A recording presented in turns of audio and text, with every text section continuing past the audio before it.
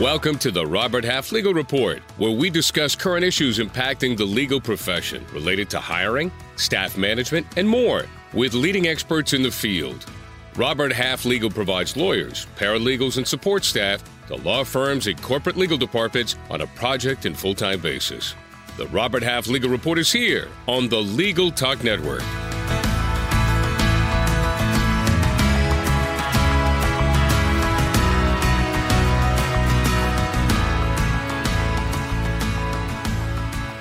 Hello, everyone, and welcome. I'm Charles Volkert, Executive Director of Robert Half Legal and the host of today's two-part program on cybersecurity. It's a topic that's increasingly demanding the attention of business executives across industry sectors, especially within the legal workplace.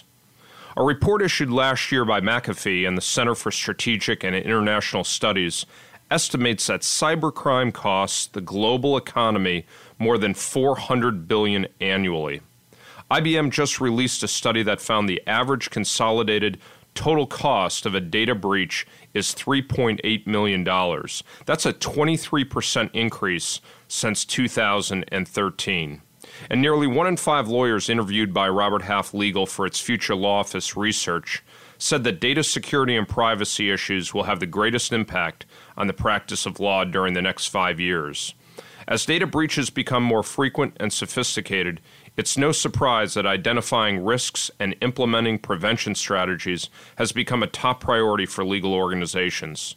Joining me today to discuss these issues and share their best practices are Thomas Barnett, Special Counsel, eDiscovery, and Data Science at Paul Hastings; Rocco Grillo, Managing Director, Global Leader, IR and Forensic Investigations, Cybersecurity, and Privacy Services with Protiviti; as well as Joel Westoff, a Senior Director with Robert Half Legal's Consulting Solutions Practice. Welcome to the show to each of you, and maybe start with you, Tom, and share a little bit of your background at Paul Hastings. Sure. Thanks, Charles. I'm a special counsel in the Office of General Counsel for my firm, Paul Hastings, and in that capacity, I lead a group of data scientists and technical specialists, and we deal with handling client data, analyzing it, using it in the course of different kinds of investigations, litigations, and compliance engagements. I'm also a member of our firm's Data Security and Privacy Practice Group, and in that capacity, I advise clients in the course of data breach, different kinds of incidents, as well as compliance and consulting offerings where we help create plans and responses to future potential incidents. Thanks, Tom. Great to have you with us. And Rocco Grillo is with us. Could you share a little bit of your background and expertise, Rocco? Sure. Thank you, Chad. As you mentioned earlier, my role at Protiviti, I'm in our cybersecurity and privacy practice, and I oversee our global incident response and forensics investigations. And to that end, as you can imagine, with everything that's going on in the industry, we've obviously been busy responding to some of the most high-profile breaches that you've seen in the industry. While we're helping clients respond to many of these breaches, a lot of our time also is devoted to proactive assistance to clients, more from an advisory standpoint. What are things companies can be doing to not only prevent but also respond to breaches? So we get to the point where we're way past the point of not a matter of if, but when companies have gotten their arms around the idea of that it's inevitable. And having a mature incident response plan, not only a mature plan, but a plan that's tested, and at the same time, plans that go through preparation are things that we're helping clients with. So again, working in that capacity, not only responding and helping clients respond to a breach, but also providing them with proactive advisory services. Great. Thanks for joining us today, Rocco. And Joel Westoff? Yes, Chad. So my role at Robert Half is as Senior Director. The portfolio that I'm involved in typically covers the range of events that are triggered by either some type of compliance or litigation need, and particularly in the data security and privacy needs, our practice has grown substantially. My background is as a practicing attorney and a CISSP in the security space. I've been involved in that space for about 15 to 20 years. And our practice, like Rocco's, takes a look at the data breaches and privacy issues from both a forward-looking and backward-looking perspective, identifying areas where we can support our clients and firms like Paul Hastings in developing a proactive strategy to identify roles, responsibilities, protocols, and response teams, as well as downstream mitigation of potential shareholder liability suits, regulatory investigations, or related investigations where you may have some type of exposure or intellectual property leakage. So our practice covers a fairly broad range of information governance aspects, particularly as C-suite individuals are broadening the responsibilities that they have with respect to the topic of today.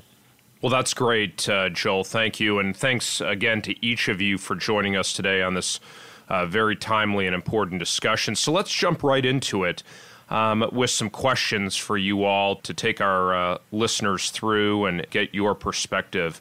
You know, a number of serious and well-publicized data breaches have brought significant attention to data security management during the past several months. And maybe, Rocco, you could kick us off and help set the stage for our discussion today and talk about the possible repercussions of data breach.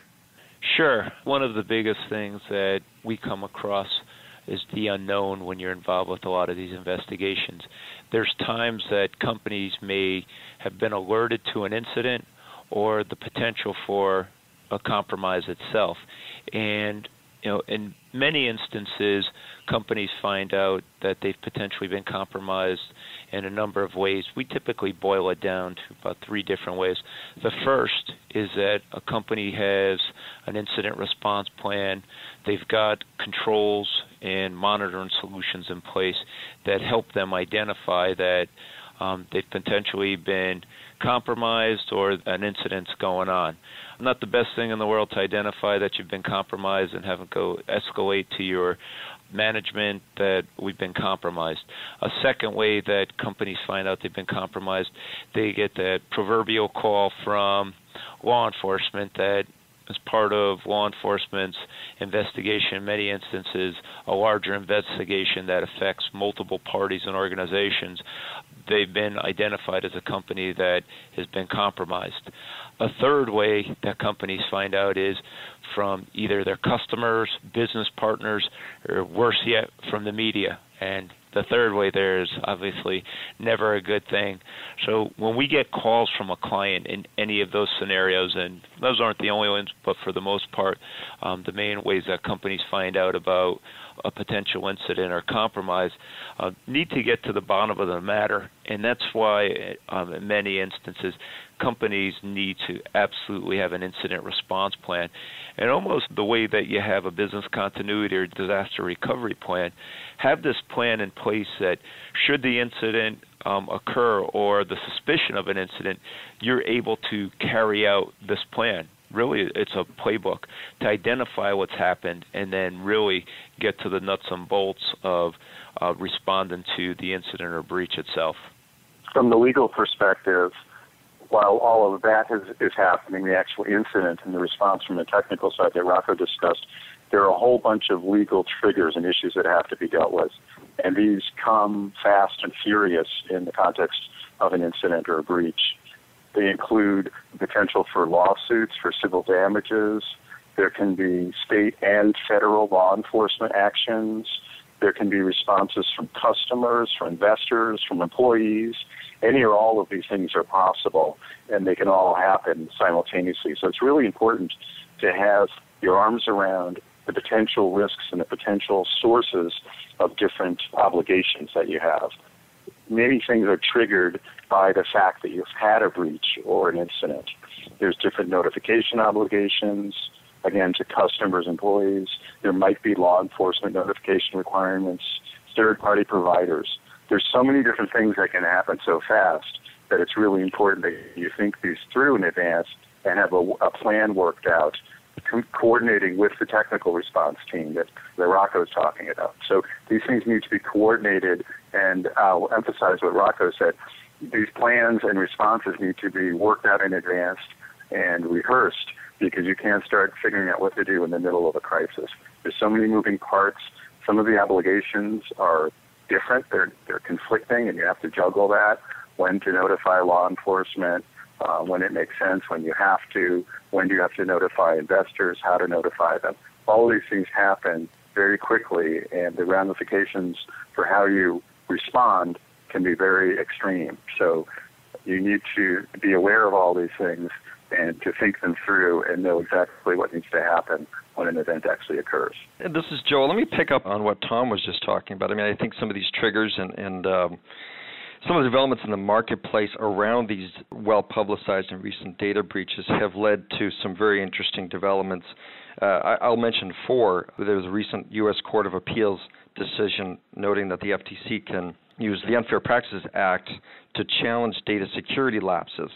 So that was a fairly anticipated decision that may or may not represent a sea change with respect to the way that these data breaches are enforced, investigated, evaluated, potentially sanctioned.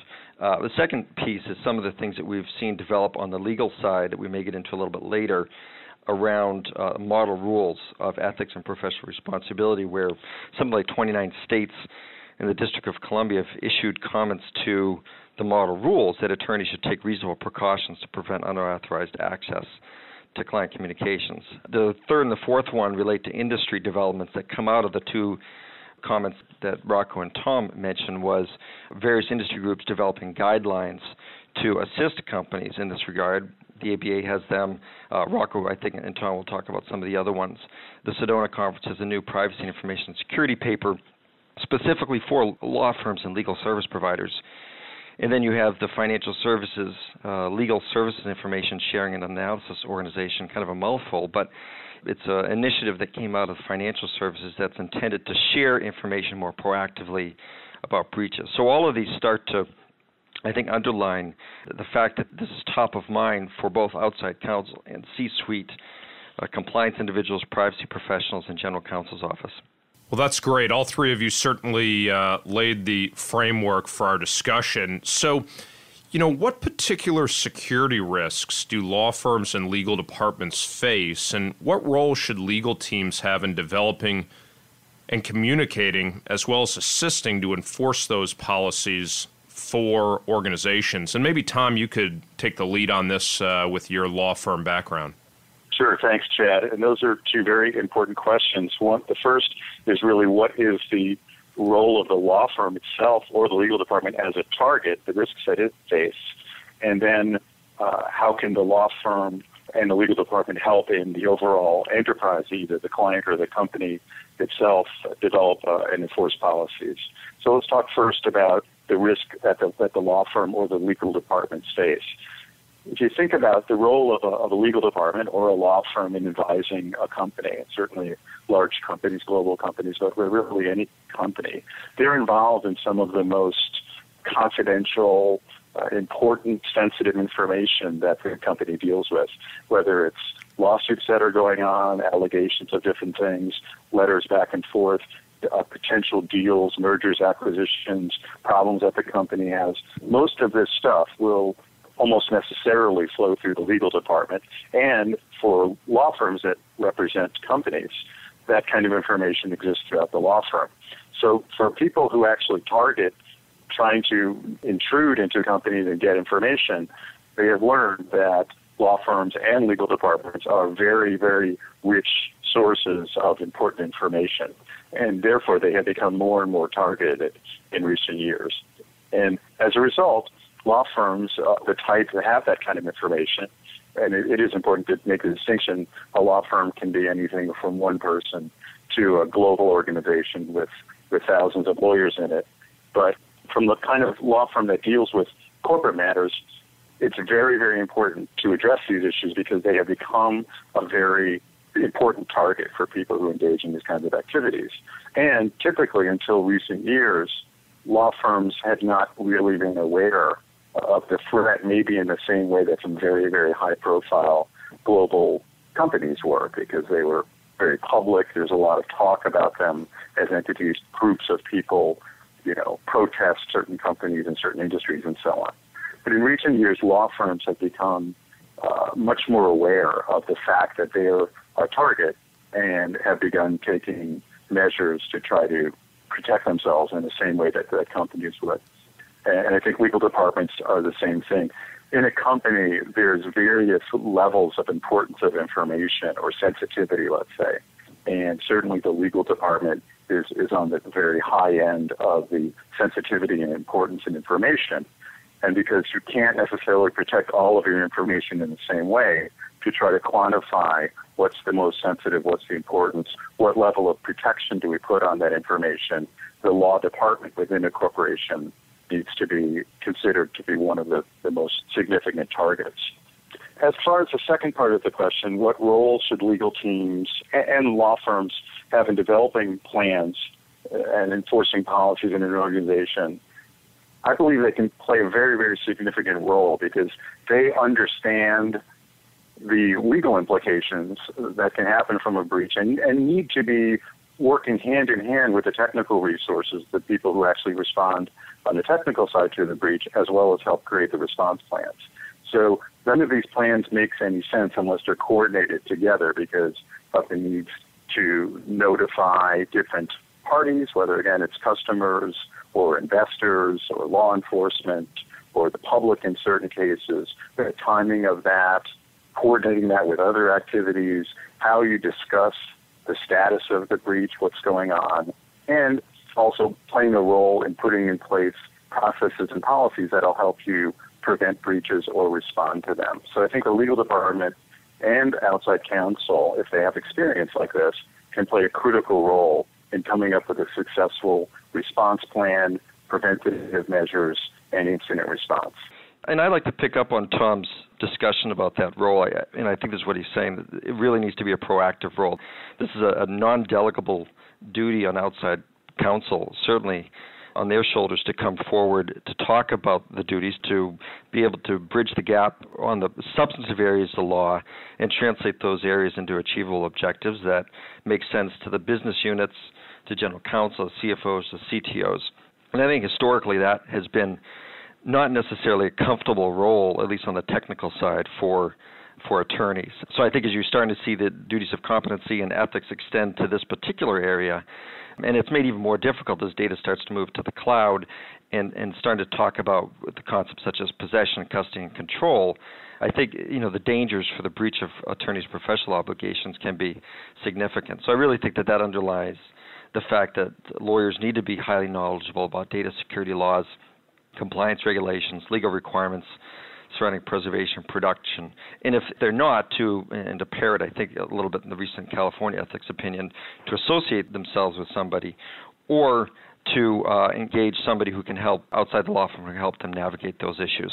What I'd like to even add further to that is the point of some of the technology pieces. Much as we're focusing on legal, the intersection between legal and IT, legal plays a critical role in responding to a breach, but at the same time, while these may start from a technology issue that quickly evolves to the legal or business side of things, you really need that intersection between legal and IT, and it's the partnership between legal and IT to really tackle many of the breaches or even the response to it. Because again, when you look at the response plan, Tom earlier named a handful of different stakeholders that need to be proactive in this instance. The preparation around it, having that mature plan includes having the appropriate stakeholders, not only their involvement, but the people that are tapped as a stakeholder need to know their responsibilities. So it's a combination of both the IT side of the house, the legal side of the house, and the overall business embraced together, and it's truly a partnership in tackling this. I think those are great points by all three of you. And, just to highlight the comment you were making, Rocco, at the end with this intersection between legal and IT, we were meeting with a general counsel of a Fortune 1000 company 2 weeks ago, and he stated that he has a standing call every single day with the CIO of the organization to handle new issues in and around information governance, records management, data breach, and security issues. So that just goes to show you and really exemplifies the point of that constant communication and that intersection that we're seeing. Let's go ahead and take a quick break before we resume. To find, hire, and retain the best legal professionals, it's critical to have a sound hiring strategy in place. Robert Half Legal works with law firms and corporate legal departments to create effective staffing plans that can adapt to changing workload levels, realize significant cost savings, and improve the overall management of human resources. We offer a wide range of resources to assist hiring managers and job candidates, including our annual salary guide, industry-leading workplace research, and valuable interactive tools. For more information, call us at 800-870-8367 or visit roberthalflegal.com. Welcome back to the Robert Half Legal Report. With us today are Tom Barnett, Rocco Grillo, and Joel Westoff, talking about data breaches and cybersecurity. Let's move on, and I wanted to talk a little bit more about the fact that legal departments typically have significant resources and expertise within their companies to manage the security and integrity of the privileged information they maintain. On the other hand, how are law firms addressing that challenge? And again, not to put you on the spot, Tom, but maybe you can kick us off with your thoughts there. Sure, Chad, no problem. One of the things that's interesting about the question is we talk about privileged information, and lawyers are, of course, very familiar with the concept of communications between lawyer and client that are protected through the privilege or other protections. One of the things that law firms are starting to come to grips with more is that there are all sorts of different kinds of information that need to be protected as well. In addition to privileged information, there's client-sensitive information, there's personally identifiable information, there are different data security and privacy obligations associated with different countries if the firm has a global practice. And so one of the things I think it's really important for clients to think about when they're retaining their law firms or assessing their law firm's capabilities is how many resources and what kind of attention do they pay to these kind of things. As I mentioned earlier, a law firm can be anything from one person, a handful, up to thousands of people. They have different clients, different obligations, different resources to bring to bear. So I think it's a really important point for companies to consider this when they assess their existing law firms or think about bringing on new law firms. What kind of resources, what kind of attention have they been paying to these issues? And this is something that I think has really been developing in recent years. And one trend that I've seen certainly in my firm and other large global law firms is that there are professionals whose whole responsibility is related to data and information security. And they specialize in keeping track of what's going on in the firm, whether there are any attacks, what's being done about them, and the keeping up with all the technology that's available to help prevent them. So monitoring activity within the firm's network, assessing third parties, and working with the lawyers both on internal issues and dealing with client communications. One of the challenges for any law firm of any size is that there's data coming and going from all different sources constantly, from different companies across the country or potentially across the world. And that data needs to be assessed and screened and make sure that there's nothing coming in that could be harmful. There are also many, many people with different levels of access and input into the firm. So the challenge is not insignificant, but because of the attention that clients are paying to this and potential risks, law firms are devoting a lot more time and resources to this. At my firm, Paul Hastings, we have a data security and privacy legal practice in which we advise clients on incident response as well as compliance and preventative measures, but we also are part of the technology committee for the whole firm, so we deal with the issues related to our own proactive measures and how we prevent and mitigate risk within the firm. And this is Joe. I think, to Tom's point, I think we've certainly seen a significant uptick at Robert Half of clients calling us for temp and perm positions in the broad privacy security space. More often than not, quite different skill sets. But we've certainly, and Tom's a good example of that, certain law firms from e-discovery attorneys with technical background, there aren't a lot of them, start to morph into cybersecurity practice groups or combine those practices with each other. And I think over the last couple years, proactive or somewhat proactive law firms have built practices groups around people who who can bridge the gap in the fields that we're talking about. So what we've seen is new positions emerging in the legal field relating to security and privacy, privacy officers, privacy compliance officers, privacy managers, analysts, data governance directors. Those types of roles have emerged fairly recently, I think, to specifically address the cybersecurity issues that we're talking about today. I was going to go further to that. One of the things, as much as we've spoken about the critical role that legal plays here, the idea of a certain privilege at the onset of an engagement, or in some instances, even prior to that. We've worked with a lot of law firms when we're providing advisory services to clients from a proactive standpoint in either building their incident response program or even more so, I mentioned earlier, testing the plans, tabletop exercises or simulated exercises. While we can have a plan, how effective is it?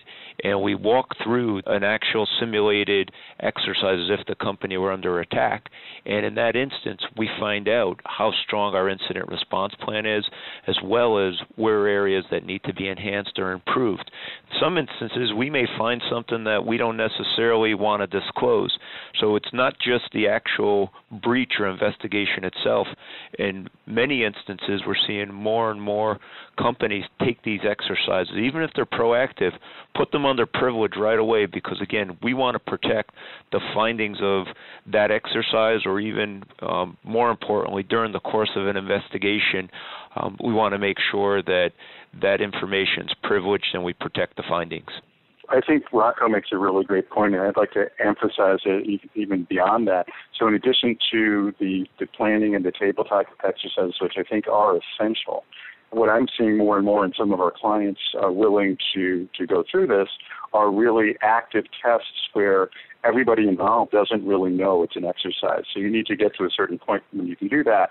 But if you really want to test something, you test it in a way where it's not obviously just a test, and you see how people respond. And that's one of the ways you really know whether you're prepared or not. And given the significance of the threat, we talked about the $3-point-something million cost average per incident. The costs are there, the risks are there, the PR risks, reputational risks, stock price risks, and so on. So these are very, very serious issues, and I think they're well worth considering having the kind of testing where you really put people on the spot of responding without just knowing it's a rehearsal. Well, and maybe, Rocco, you could pick up on the comments that all of you are talking about and talk a little bit about what some effective strategies are and what they should or how they should be employed when addressing data security and privacy matters. Sure. Well, I think one of the first pieces, something that we hear time in and time again, is the tone at the top. While a lot of these breaches are IT in nature or start from an IT perspective, we've seen the high-profile breaches. It doesn't have to necessarily be the high-profile breach, but it immediately impacts the business. We've seen senior executives and other leadership roles lose their positions as a result of some of these breaches. We've seen regulators step in. We've seen loss of reputation. We've seen legal issues. We've seen other types of business impact that really is the result of the compromise itself. So I think one of the pieces that needs to be looked at as well is what are the key assets? What are we ultimately trying to protect? We've heard cybersecurity and we've heard having all the right controls in place, but ultimately, what is it that we're trying to protect? And I'm going to give you, a couple of things in parallel. While we want to have an incident response plan in place that's mature and tested and so forth, we need to know what are our critical assets. Many of the executive management teams of firms or even the board of directors want to know not only do we have a mature plan to respond to the breach, but what are our critical assets or the proverbial crown jewels? Once we've identified those crown jewels, in the event that they are compromised, how mature is our response? How effective is it in the sense that we want to recover from this compromise? How do we mitigate the damages and lessen the blow or the impact on the organization? And I think those two pieces go hand in hand, not only having the mature plan, but also identifying what our key assets are and being able to recover quickly in the event that they're compromised. Rocco, again, makes a really good point, and I'd like to further it in the sense of what the law firm can do, both from its own perspective but also in advising clients. There are a whole bunch of different uses for information in a company, obviously. We've been talking about it from the perspective of protecting information, sensitive information that could be breached and publicized or used for nefarious purposes. One of the things that companies are doing more and more and need to do it, but they struggle with, is how to organize their data just generally. So there are many different demands on data that happen, and we find in dealing with companies in the context of government investigations or lawsuits is that sometimes companies have difficulty in identifying where information is exactly, who is it responsible for it, how long will it be kept, is it overwritten, is it preserved, is it backed up, understanding your data overall, where it is, how long you need to keep it, is all of your data subject to your records retention program? All of these things are part and parcel of having your arms around the whole problem. Getting breached and having data stolen or misused or misappropriated is one aspect of this, but there are really, really many different aspects of how the data is used. And what we see is companies that aren't prepared for the security aspects are typically also not prepared to respond in an effective and timely manner in responding to a government inquiry or a lawsuit. And those issues can also present significant risks and expense to a company. And I'll just mention one more thing. I think as much as we talk about the need for technical competence, this is as much an organizational change or change management problem that we're dealing with. And to use an analogy, I guess one that people are familiar with, we get on calls many times with legal and IT, which goes back to Rocco's comments about the connection between legal and IT, and the IT tail is wagging the legal dog. And by that I mean the IT has decided something, and they want a specific technology, and legal is going to make their decisions based on whatever IT decides is the best choice for the IT department.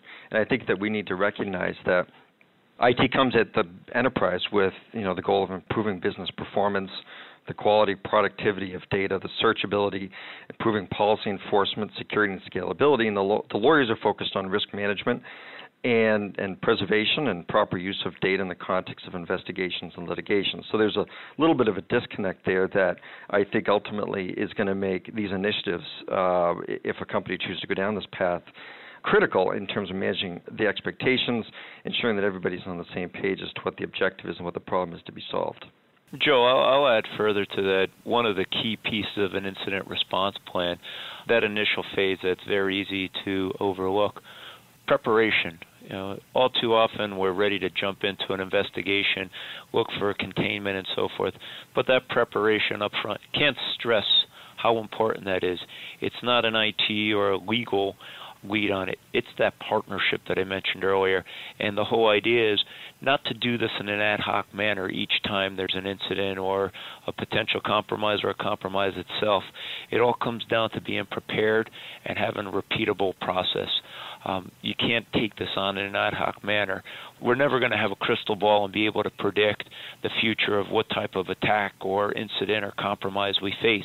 But at the same time, that incident response framework needs to be strategic in the sense that it's a repeatable process, and we go through that framework step by step up to and including the end of the investigation or the exercise itself.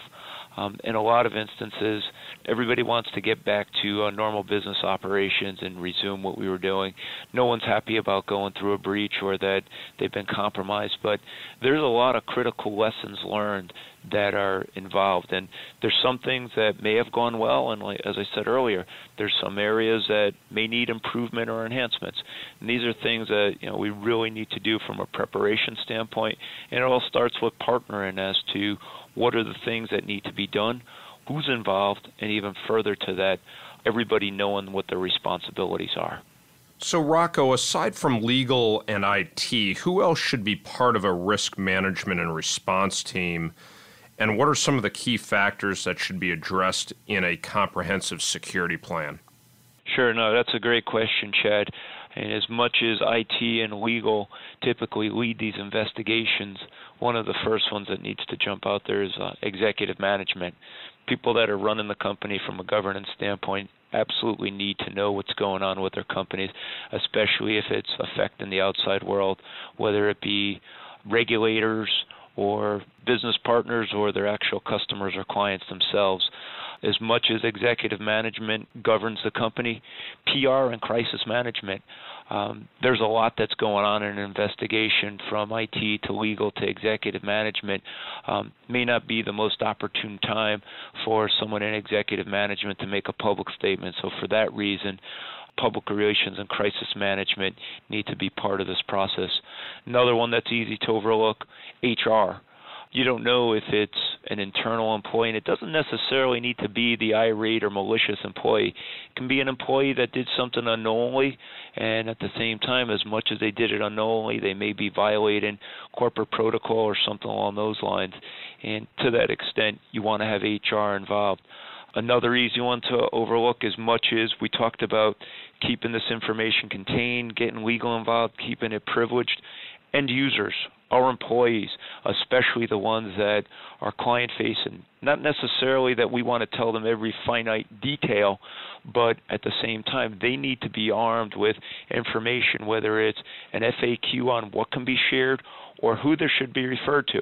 The last way our end users or employees want to find out is through our customers or even through the media without knowing about it. You can imagine how awkward or even embarrassing that would be, as if the outside world knows and someone in a call center at a retail location is finding out from a third party that their company themselves had been compromised.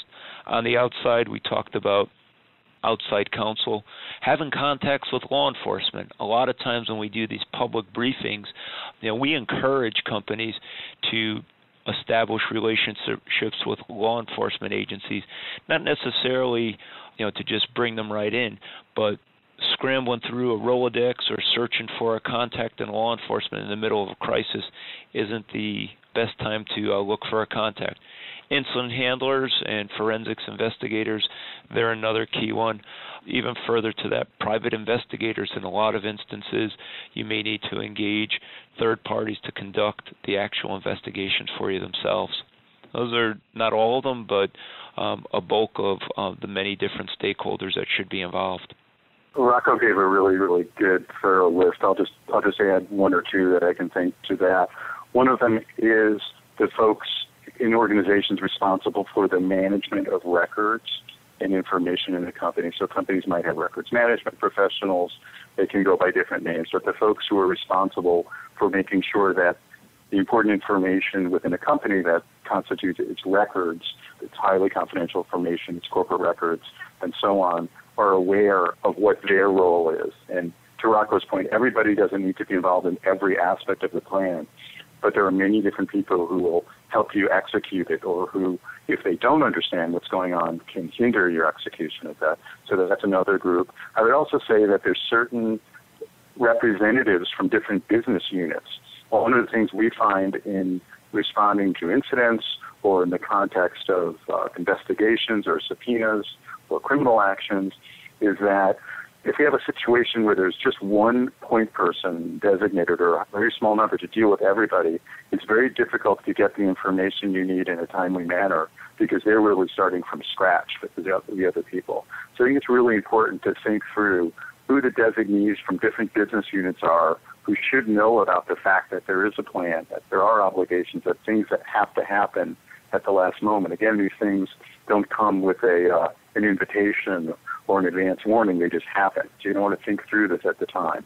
So I would say that having people within the different areas, the different lines of business that the company works in, at least someone who, from those different areas who knows what they're supposed to do and who they're supposed to contact and how to get involved.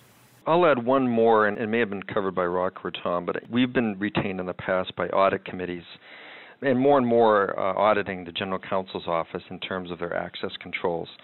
And so what has been an interesting trend for us to watch is the re-engagement or engagement of senior members of the audit committees to understand better the risk exposure that the company has, and particularly the level of access that various members of the firm may have that may create exposure to the firm or weaknesses or gaps in their security protections. So that's been an interesting development beyond our traditional offerings around internal audits around e-discovery and related issues that impact cyber risk insurance. And the other thing that I think Tom teed up at the beginning is there's always a risk of litigation and testifying. So, certainly employees need to understand that part of that risk management response team will be a recognition that downstream, that there may be a need for a deposition or some type of testimony affidavit, a representation as to what was done.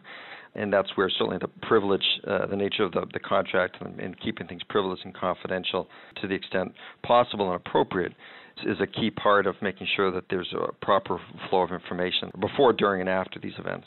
Well, we've reached the end of our program. A special thanks to Tom Barnett, Rocco Grillo, and Joel Westoff for joining us today and providing their expertise and insights. Before we close, I want to let the audience know how they can contact each of you. Tom, could you provide the listening audience with your email address? Sure, thanks, Chad. So it's Tom Barnett at paulhastings.com, TOMBARNETT at paulhastings.com. Great. And Rocco? Sure, thanks, Chad. Be happy to. It's rocco.grillo at protiviti.com. That's ROCCO.grillo, GRILLO, at PROTIVITI.com. Thanks, Rocco. And Joel? Sure. My email is joel.westoff at roberthalf.com.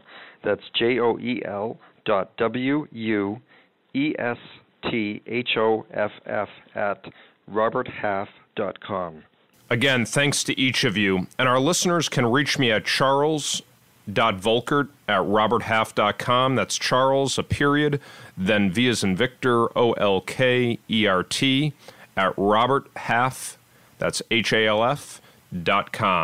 I'd also like to mention a few professional privacy and security associations that offer educational resources, information, and best practices to help firms and companies better manage technology risks. The first is the International Association of Privacy Professionals, the IAPP. The second is the Information Systems Security Association, or ISSA. And the third is ABA's Privacy and Information Security Committee and the ABA Cybersecurity Handbook, a resource for attorneys, law firms, and business professionals. You also can visit roberthalflegal.com to learn more about our legal consulting solutions. Download our research and subscribe to our legal blog for weekly updates on the legal job market and other important industry developments. Thanks for listening today, and join us next time on the Robert Half Legal Report for Part 2 of our cybersecurity discussion. The views expressed by the participants of this program are their own and do not represent the views of, nor are they endorsed by, Legal Talk Network, its officers, directors, employees, agents, representatives, shareholders, and subsidiaries. None of the content should be considered legal advice. As always, consult a lawyer.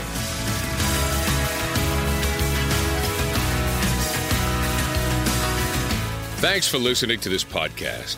Robert Half Legal connects the most highly skilled candidates with the best positions in the legal profession. Join us again for the latest information in the next edition of the Robert Half Legal Report here on the Legal Talk Network.